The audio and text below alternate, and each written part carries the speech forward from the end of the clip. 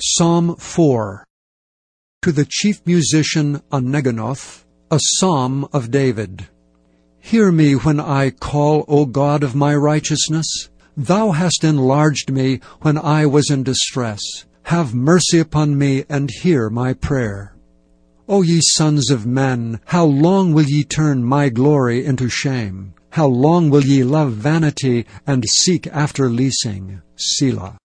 But know that the Lord hath set apart him that is godly for himself. The Lord will hear when I call unto him. Stand in awe, and sin not. Commune with your own heart upon your bed, and be still. Selah. Offer the sacrifices of righteousness, and put your trust in the Lord. There be many that say, Who will show us any good? Lord, lift thou up the light of thy countenance upon us. Thou hast put gladness in my heart, more than in the time that their corn and their wine increased.